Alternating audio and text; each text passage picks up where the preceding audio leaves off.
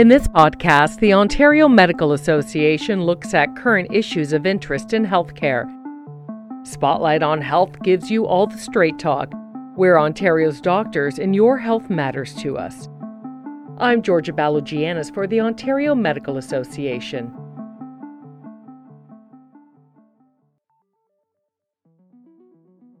On this episode, we speak to OMA past president Dr. Sohail Gandhi, a rural family medicine doctor in Stayner.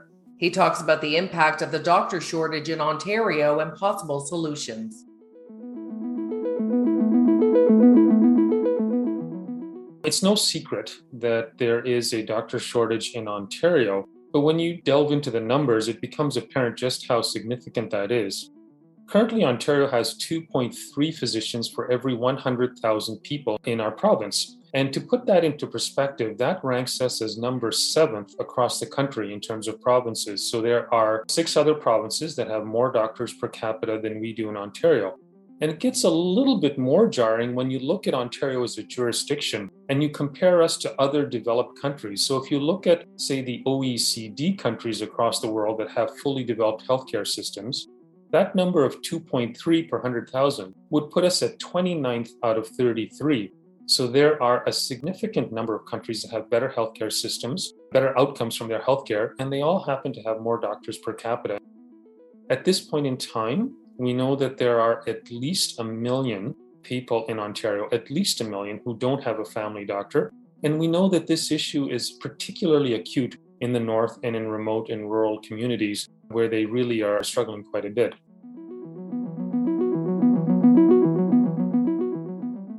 On a personal note, I can tell you that over the past year or so, I have had some patients who've moved away from my community of Stayner for multiple reasons. And the stories that they come back with were actually heartbreaking. A patient of mine who moved to a small community in Windsor, she's been unable to find a family doctor for about a year, and I've tried my best to manage her virtually, and virtual care is a good idea in some cases. But when she needed a procedure done, she had no choice but to drive 4 hours to my town to get the procedure done because there are obviously some things you just can't do virtually.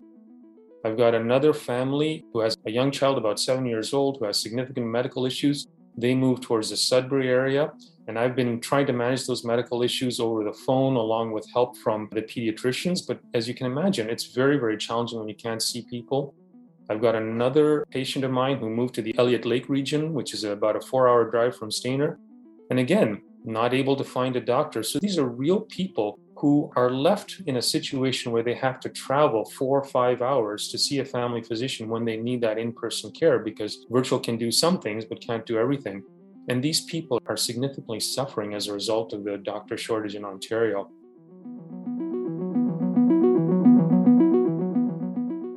To try and get a sense of just how widespread this physician shortage is, the OMA's team looked at the data from Health Force Ontario. Now that's a government website that advertises posts for physicians.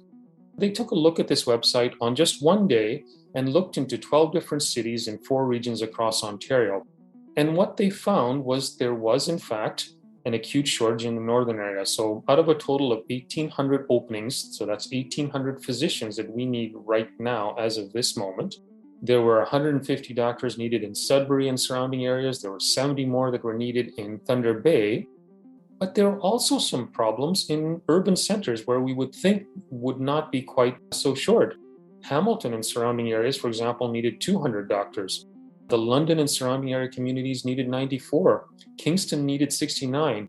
And even in areas like Toronto and Mississauga, there were 639 postings available for physicians in Toronto and 202 in Mississauga. So this is a province-wide issue, quite a bit more significant in the North. Of course, I would never want to deny the North their needs, but it is a big issue and it's going to cause concern for the people of Ontario for the next decade.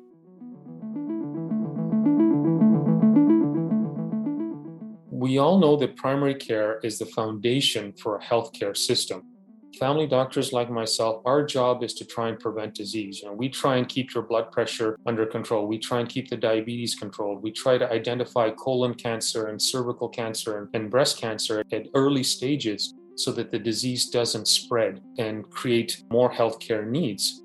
And when there aren't enough of us, those conditions, the diabetes will turn into heart disease, so that my colleague, Dr. Hill, will now have to operate them. And I don't begrudge her the work, but I'm sure she'd prefer if she had less patients to deal with. When you don't treat the high blood pressure, people wind up getting strokes and cost the health system more. So it's really important to address primary care as well.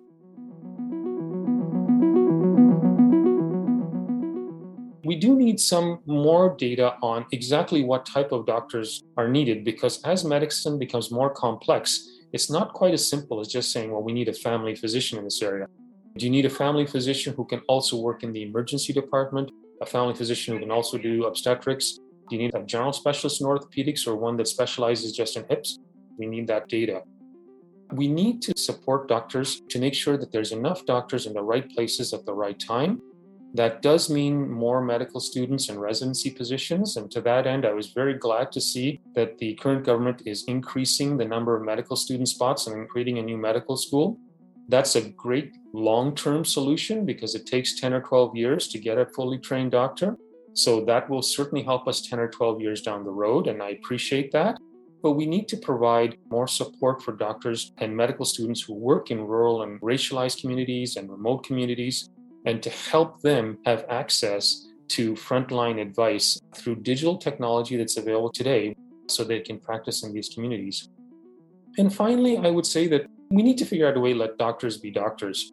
Right now, physicians are spending a lot of time, I can't really call it paperwork anymore because everything is electronic, right? It's all in front of the computer and there are all these electronic medical record systems. But we need to find a way to make this stuff easier for doctors. My hospital a year ago actually switched over to a fancy new electronic medical record system. I got to tell you, it takes me twice as long to see a patient now. And I fully appreciate that this new system provides the hospital with increased patient data and increased administrative data to help them secure funding and all that. But if it takes me twice as long to see a patient, then that's really doing a disservice to the community. And quite frankly, there's so many clicks on this thing because I'm always pecking away at the keyboard trying to figure out what the right button is to press.